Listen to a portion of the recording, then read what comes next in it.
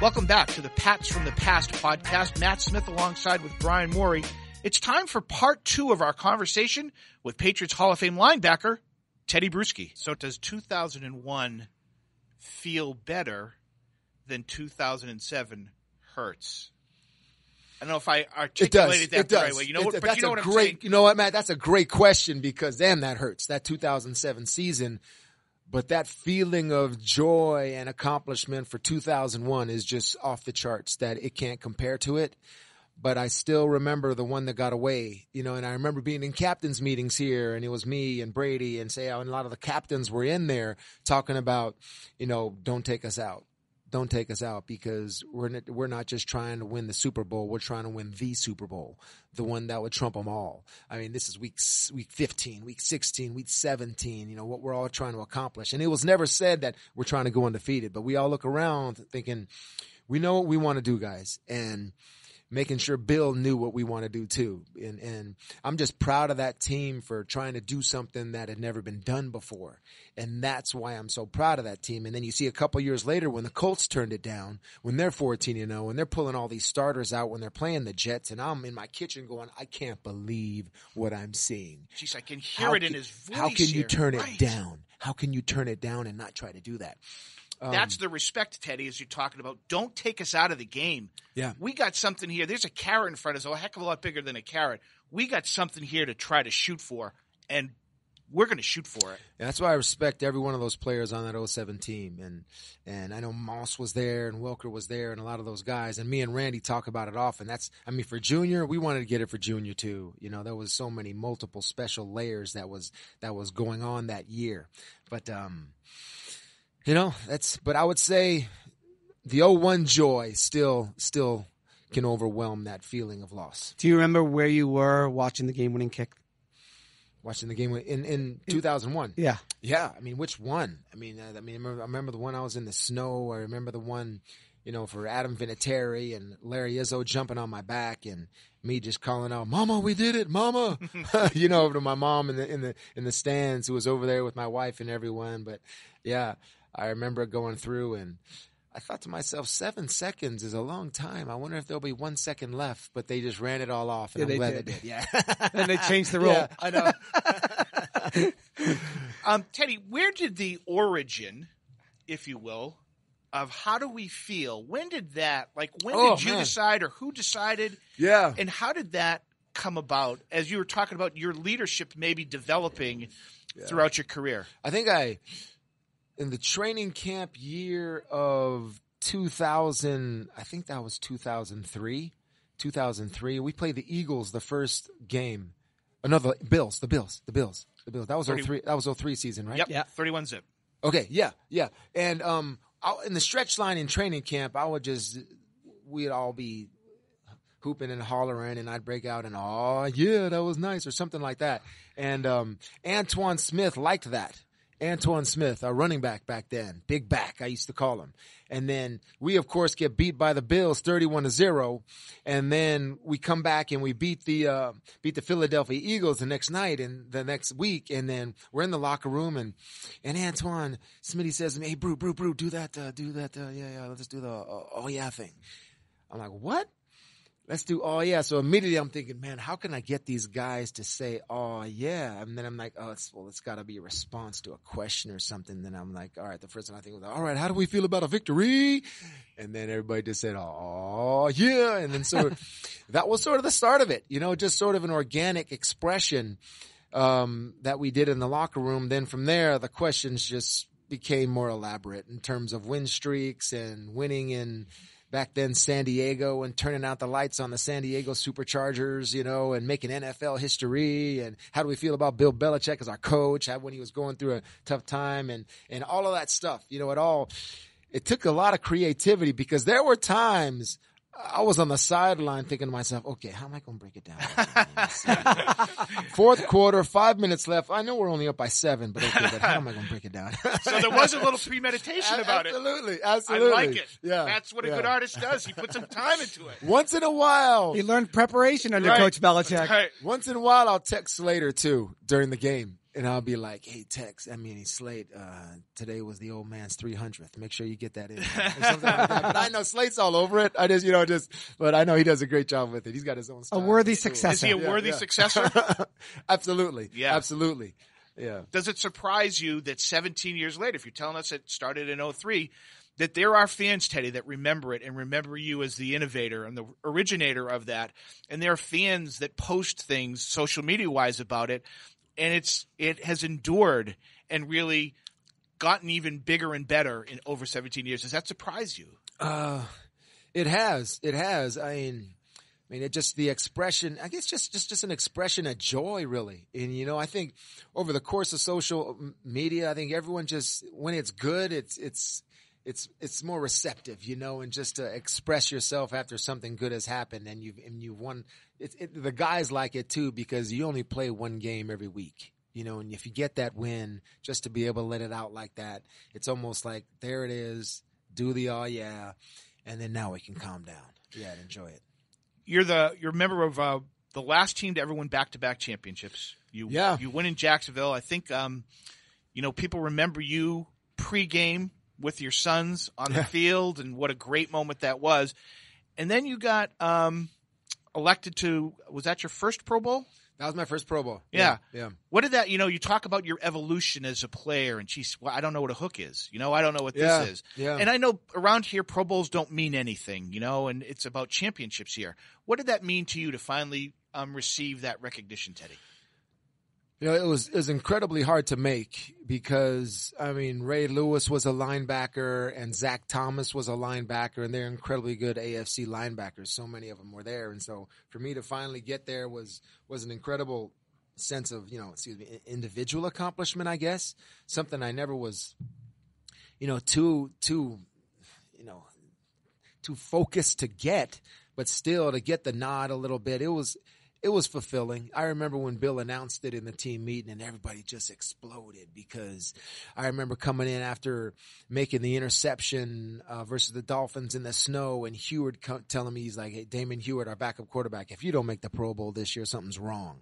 And I was like, whoa, this is actually possible. The only thing I had ever thought about through the course of my NFL career was learning to play linebacker and then being an every down starter, staying healthy for all 16, helping us win a championship. So that was my process. So this was an accomplishment for me. I didn't consider it a huge accomplishment, but it was nice to say that you've done it. And before we get to what happened after that, it was actually 2002. And I remember you telling this story, Thanksgiving 2002.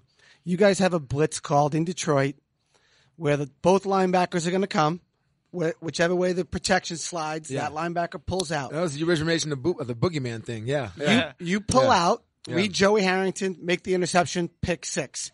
Yeah. And you've described that play as that was kind of the day you knew you had it. Yeah, that was my I made it play, really, because that involved everything that I was trying to learn over the course of all those years learning to play linebacker, from putting my hand down to being up. Now I thought, okay, I got it.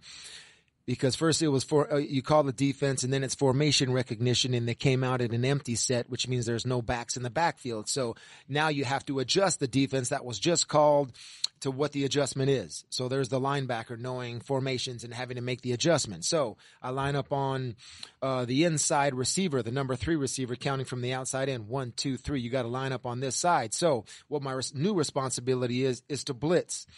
But as you blitz, you have to read the protection. So there it is, post-snap, while the play is going on, recognizing what's happening, and then going to another adjustment. So the guard actually kicks out to me to block me, and if that happens, now you drop back to the center of the field, get your eyes back, and now you have to pattern read.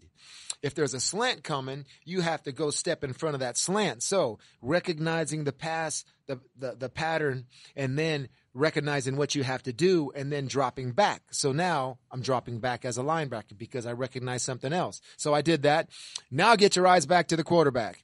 Now read the quarterback, which is something I had never done before, because now you're reading his eyes and his intentions. Here comes the ball. Now catch it, which is something I didn't do at all in college. So the ball was there after all those adjustments. He puts it up, caught the football.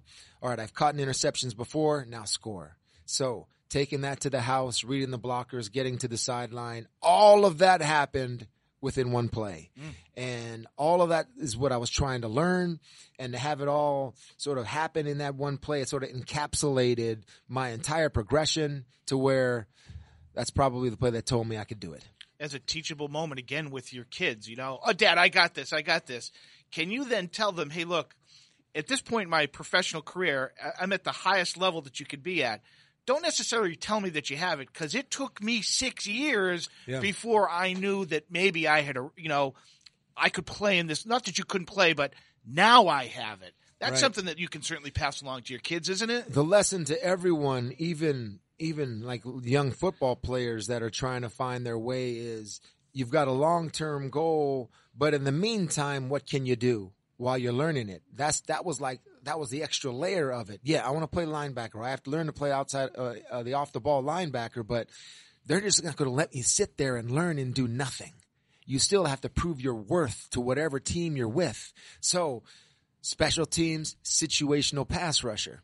That's what I was. That's the cactus package. So I got that and I got it, but still the other layer is still learning to progress at that other goal that you have, but still proving my worth in the immediate time.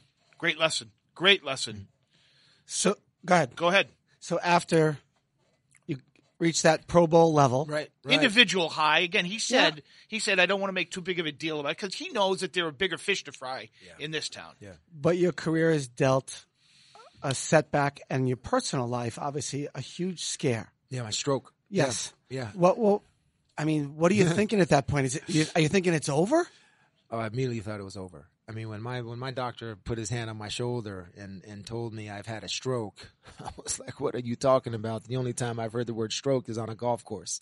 How many strokes you're going to give me, any handicap and things like that, So it was sort of crazy, but waking up in the middle of the night on February 15th and, ended up in the morning, sort of loss of left field of vision in both my eyes, numbness down the left side of my body.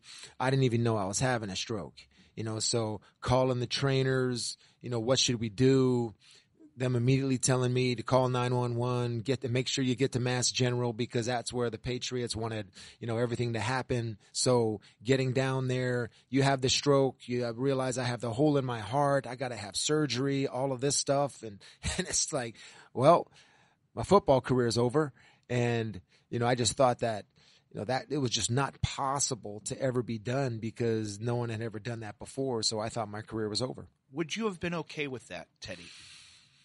Yeah, I would have been okay. I mean, I guess you accomplished a lot until that point, and it'd be easy to say, God just telling you that's enough and you got to move on. And this is just the hand you've been dealt. It would have been incredibly sad, but I think I would have been able to accept it. At that point, I couldn't see, I couldn't walk right. They wouldn't let me drive. Still had to have the procedure to close the hole in my heart. I had a lot of things to happen. So I knew I was pretty messed up. And even in my mind, I thought something was wrong with me medically. Like what's wrong with you? You're short-circuited up there in your brain. This shouldn't be happening. You got problems. So yeah, you need to stop playing football. So I think I would have been fine. Then what motivates you at that point in time? Young family, young wife, you've had some success, at least, from a team standpoint and everything. What pushes you at that point in time to say, nope, I'm going to try to do this? Well, it's just, man, if it was possible, I wanted to give it a shot. And, there were times where it just was not possible because I could not see. And if you can't see to your left, you're just going to get laid out on the football field and you're a danger to yourself. So, the time was 12:23, and I remember that time vividly and seeing a digital clock at 12:23, because what I saw when I looked at digital clocks usually was like 2:23. I couldn't really see. I'd have to turn my head to get the right look on a clock to tell the time. But slowly, that little digital clock, and they have little pieces of the number, like a bottom of the one and the top of the one. It was weird because the bottom of the one started to show up a little bit, and then the top of the one started to show, and then that little battery symbol that says, you need to put a 9-volt battery in your clock. You know what I mean? That little symbol right there. We had a digital clock up top on a dresser because my wife was breastfeeding Dante, our son, who had just been born. And I woke up one night and I saw the whole clock and I saw the little battery symbol. And I'm like, whoa, I can see. maybe this is possible. Wow. Wow. Yeah. Literally the light shines. Yeah. Literally the light Put a shines. 9-volt battery in your Right. clock, man. Right. Yeah. You are listening to the Pats from the Past podcast, brought to you by who but WB Mason. WB Mason delivers all of your business essentials for free with no minimum order. Break room, furniture, facilities, maintenance, office supplies, and so much more. For the latest delivery of business products, nobody does it better than who but WB Mason. So it's funny because I go on Outside the Lines. I'm on Outside the Lines with Jackie McMullen, right? And this is when you were coming back. Yeah. And she's arguing that you shouldn't come back. Right. And I'm arguing that you should come back if the doctors are clearing you and you think you can do it. And I remember a buddy calling me and he goes, "Man, you just got slapped around on ESPN by Jackie McMullen." Yeah. I was like, no. I mean, But I figured, you had to know the risks, yeah. what they were, and if you were willing to do it with a family and the doctor saying you could do it, then you could do it. Yeah, and I related to this. I related this a couple weeks ago when I was on NFL Live when they were talking about Alex Smith and how his injury and he developed sepsis and the infection and he almost had to take his leg and life-threatening type Correct. of stuff. Right. And he wanted to search around and see who he could call and talk to who had done this before. Yeah, and the doctors are like, "Yeah, man, there's nobody. Nobody's come back from this." And that's what it was like for me. Because I remember the conversation with my doctor, and I was like, "Give me the phone number of the guy that's done this before so I can ask him all the 100 questions that I have. Is my brain going to explode? Is the device in my heart going to is it going to move if I get hit or something like that?" And he said, "Yeah, Teddy, yeah, you'd be the first." I said, "I'll call you back." Right. It's like, bro, I mean, you don't know if you want to be that guy. Oh yeah, quotation marks here for you listening. Data-free zone. And that's what they told me, that I'd be in a data-free zone to where every 2 weeks, Teddy, when you come back to Massachusetts General Hospital during the football season and we do the bubble test to see if the device still works, we'll be taking all that data for the next guy. So I was like, okay, so you got to play that guinea pig role. But for me, this is what I knew, guys. I mean, if I didn't give it a shot 5 years, 10 years down the road, I'd regret it. And if they were telling me it's possible, and they were, but doctors, everyone out there, you know what doctors do. It's never black and white. It's like gray. Chances are slim, or it shouldn't.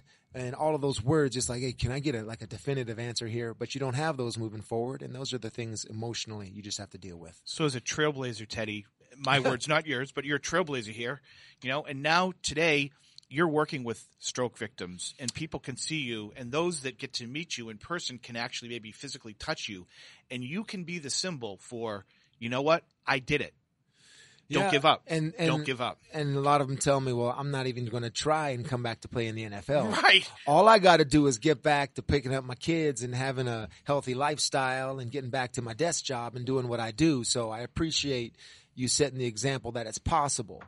And of course, I mean, even since my recent episode, I had another stroke, a mini stroke, a TIA, a trans ischemic attack last July 4th. And, I lost my left face. It all drooped and my speech was slurred. And, I had a lot of other symptoms that ended up getting better after my second stroke. But people just constantly, want to talk to me about it. And I talk to a lot of stroke survivors, and, that's what Teddy's team does. It's my foundation, and we raise awareness for stroke. I mean, the warning signs of stroke, the balance issues that I had, the loss of eyesight, the facial droop, the arm weakness, the speech, the slurred speech, time to call 911. That's just the thing that I try to preach over and over again. Be fast is the acronym. And if I'm that guy that everybody looks to, and the other people that have to get the same procedure that I got in my heart, and I've heard so many times my doctor said, I got to get the brewski, and they tell them the story. I'm proud of that. And things are going well for me now, and Teddy's team is doing well, and it's changing a lot of lives. So, Teddy, were they able – I mean, obviously the hole in the heart contributed to the first stroke. Yes. What about the most recent one? That's the thing. Going forward after the first stroke, they closed the hole in my heart.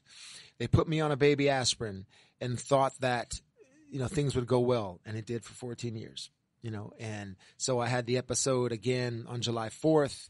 And it was ischemic, they believe, in terms of ischemic means sort of a clotting issue. So they put me on a stronger blood thinner where I can still be active and live a healthy lifestyle, which I'm very fortunate of. But that was the adjustment then, because they thought, okay, the aspirin was fine, but just to be safe, let's go this route. And, that's where I am now. So I asked you, if you never played again, would you have been all right? And you said no, but that.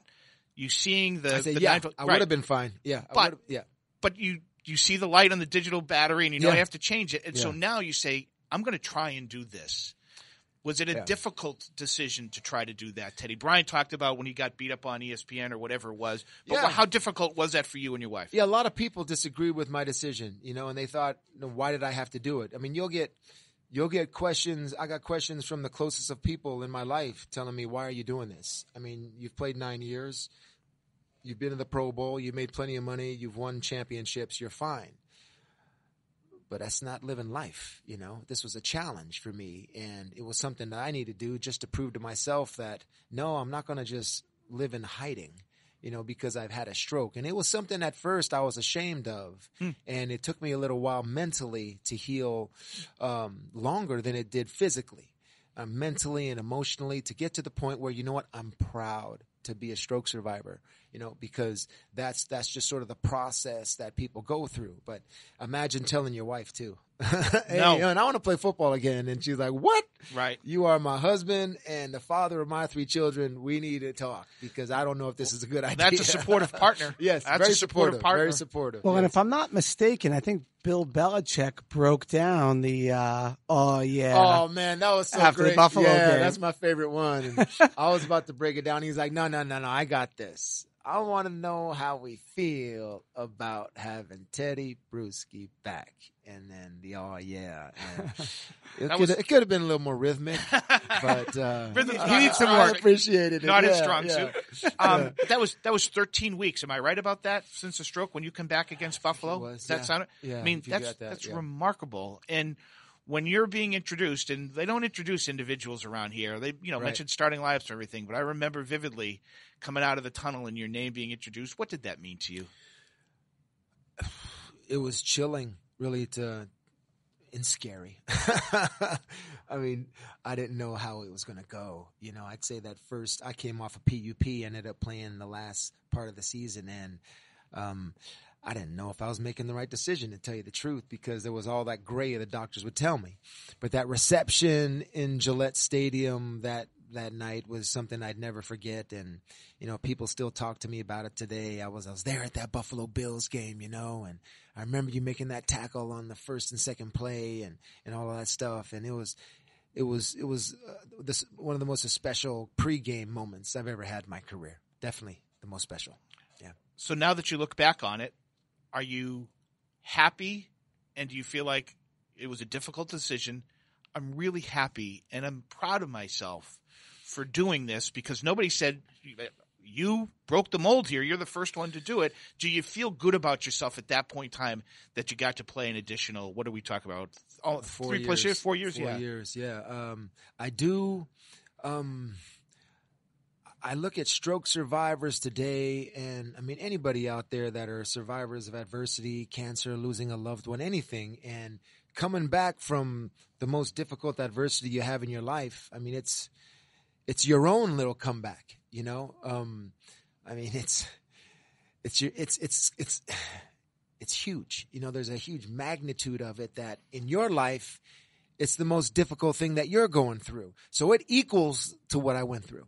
I mean, even though I went back to play professional football, put on a helmet, started butting heads again with the very brain that I had a brain injury to, that's different. That was mine.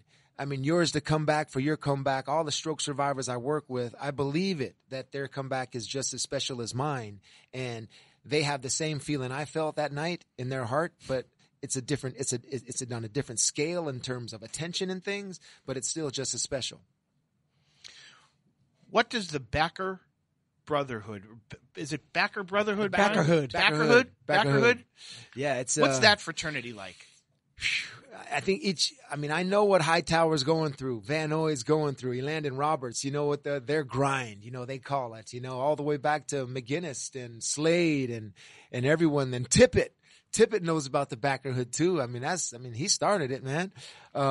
Just a brotherhood that all of us have in terms of, you know, we know what it takes to play the position, the commitment you have to make. And when we see, even guys like, you know, Luke Kuechly have to retire, you know, but him have the success that he had all the way to Hightower and everyone, that Jamie Collins, different teams. It just spreads in terms of that linebacker position. I mean, the quarterbacks don't have their only thing. No, it's not just the quarterbacks. You know, every position, you know, has a mutual respect amongst players, but it's even more special when you're wearing a uniform that, you know, that we have worn in the past, and we see you, you know, upholding the standard that we've tried to set, and just an incredible sense of pride when I think of the linebackers here today and what they did. That's that special little thing with the boogeyman. They put a nice little name on it last year, and that little play we talked about in Detroit for me was a form of that boogeyman defense that they have, you know, not knowing who's rushing, who's dropping out to confuse the quarterback, get the interceptions, those type of things. So they're still doing the same stuff, but they're doing it just as well. And that's why the pride that guys like, you know, McGinnis and I, who are in the media and played that linebacker position, really respect the guys that are in this locker room. And you have a rocking chair with all the numbers carved into the arm. Tell us the rocking chair story. So I think it was, I don't know what year that was. That might have been 06 or something like that, when all the linebackers that were left were over 30 years old.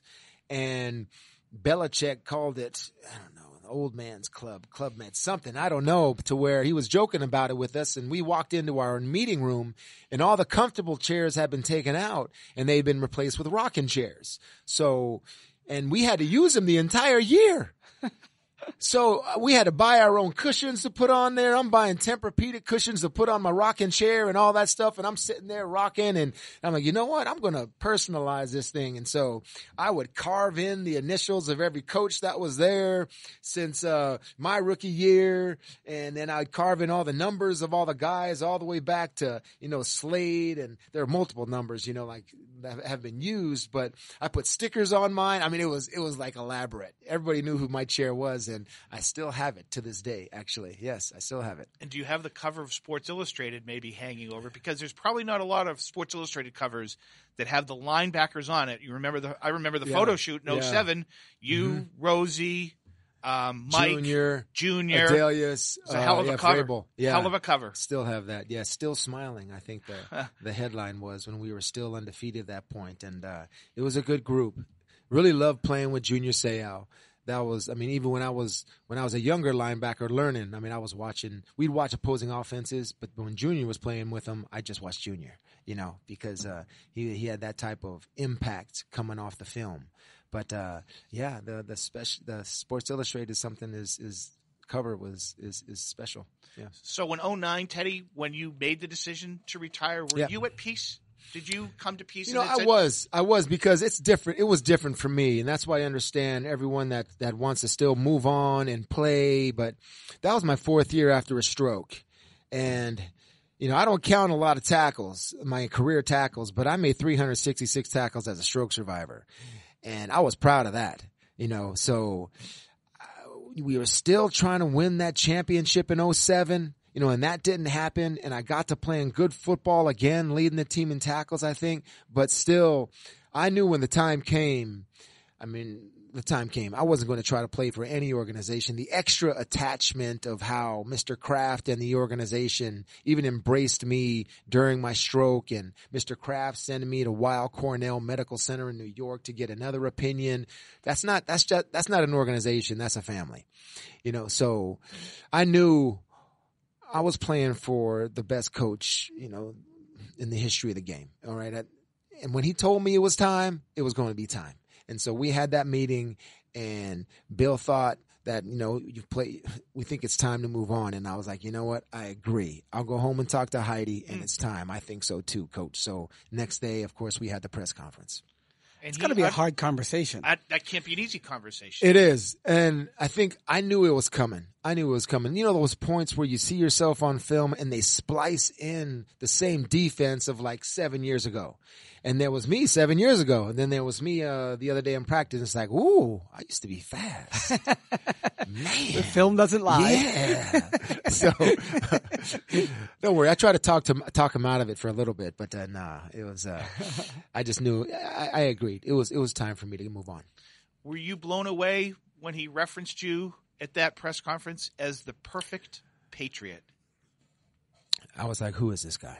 Yeah. You didn't hear that in earlier film sessions, probably, right? On the lowlights. I think Bill, and having perspective of it, of being 10 years out now, I think Bill keeps it so business-like for his players while they're here, that because he knows eventually there's a tough decision he has to make. And that tough decision is that meeting I had with him when he said, we think it's time, Teddy.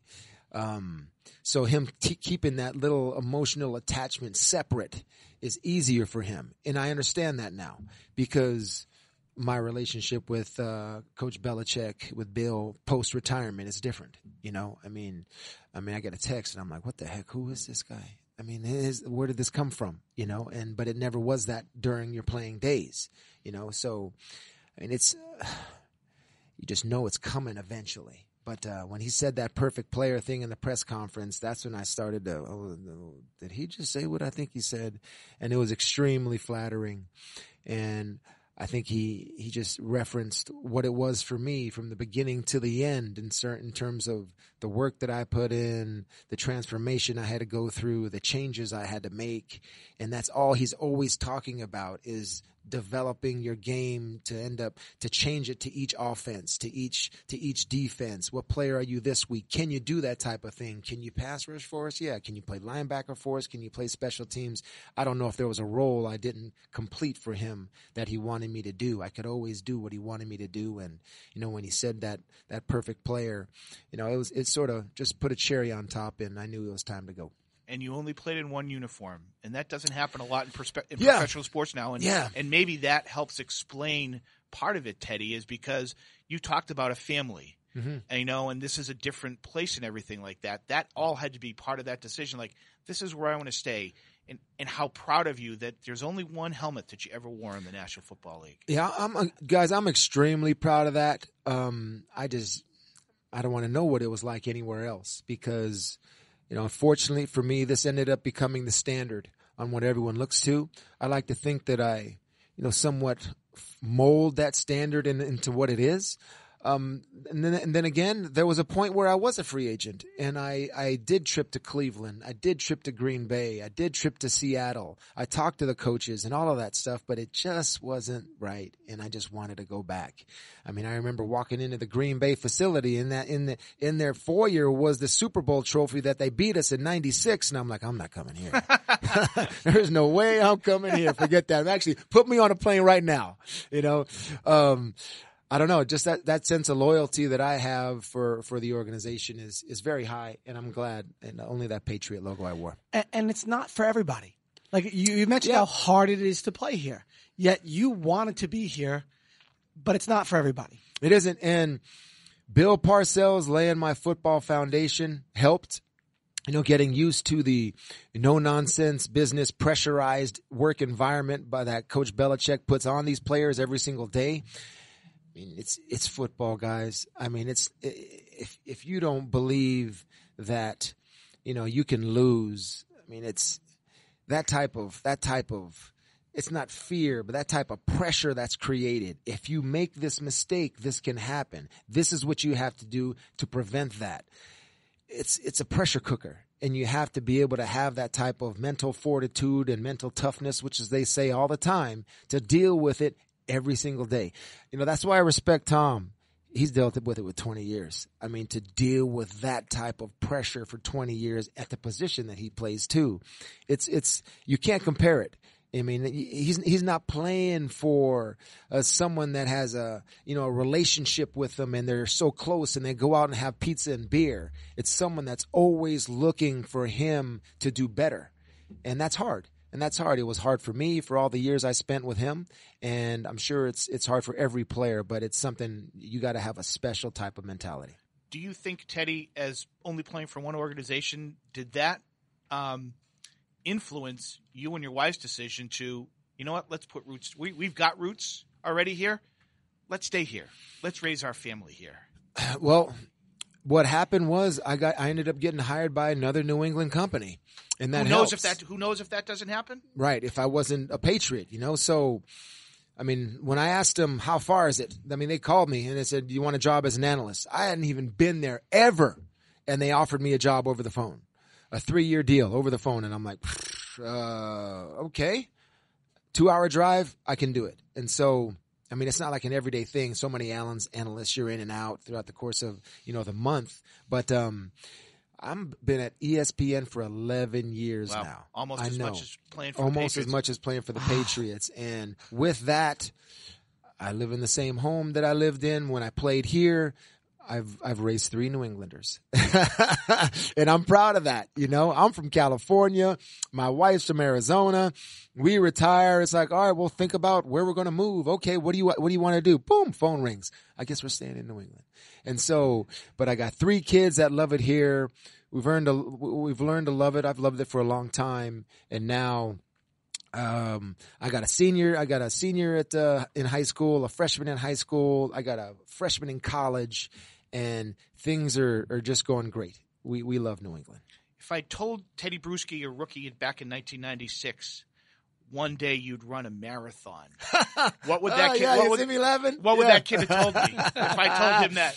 You are crazy, because fellas, preparing for that marathon, I had only run 1 mile was the farthest I had ever run, because with football, you just run hundreds, hundreds or 40s or 50s or 20s or something like that. So I started Teddy's team after my stroke in 2005, and our first marathon team was 2006, but 2006, 2007, 2008, I was still playing in the league. So all the runners were like, Teddy, when are you going to do it? When are you going to do it? I'm like, shoot, I'm training for 8-second bursts. Yeah, I don't do that. So, that's some peer pressure. Yeah, I ended up taking on finally in 2012. In 2012, I ran it. And geez, everybody remembers that ran the 2012 marathon. It was like 90 degrees on the pavement. And I ran it in like 5:30 or something like that. 5 hours and 30 minutes. Heidi and I ran it together, and it was just an ordeal. I was like, I'll never run it again. So I just headed up the team in 2013, and the bombs went off. Right. And the incredible sense of, community that was there in my runners. And it was like, boom, I'm going to run it with you again. And so I ran it again in 2014. That day was so memorable, by the way, and with all of the, remembering what had happened in the bombs and just the overall feeling of community and philanthropy over the course of that race was a special day. And then I started to figure things out. I kept running, and then last year I decided to run it again, and I ended up running like a 4:25. So I've taken like an hour off of my first time, and I guess I just sort of turned into a runner now. I don't know. I sort of enjoy it, and my runners are very inspirational, and how can you not? So I got a great picture of him running the Falmouth Road race last year. Yeah, ran the Falmouth. You were there. I'll run that again this year. Ran 10 miles the other day. I'm not running the marathon this year. Man, that's just hard to take on every year. But exciting news for Teddy's team. We just got in the New York City Marathon, and my foundation just continues to do things for stroke and heart disease. Something I'm very proud of. We also have something called the Comeback Assistance Program we started up, where, we seek out people who are on their way for their form of their comeback after their stroke, and we try to assist them to achieve it. So very good things. The public sees you on television on ESPN, and they might not see all this other stuff that you're doing for stroke awareness and things like that. That must give you a real purpose in life. Where, sure, it's great to go down to Bristol and do the show, and it's a very public, forward-facing thing.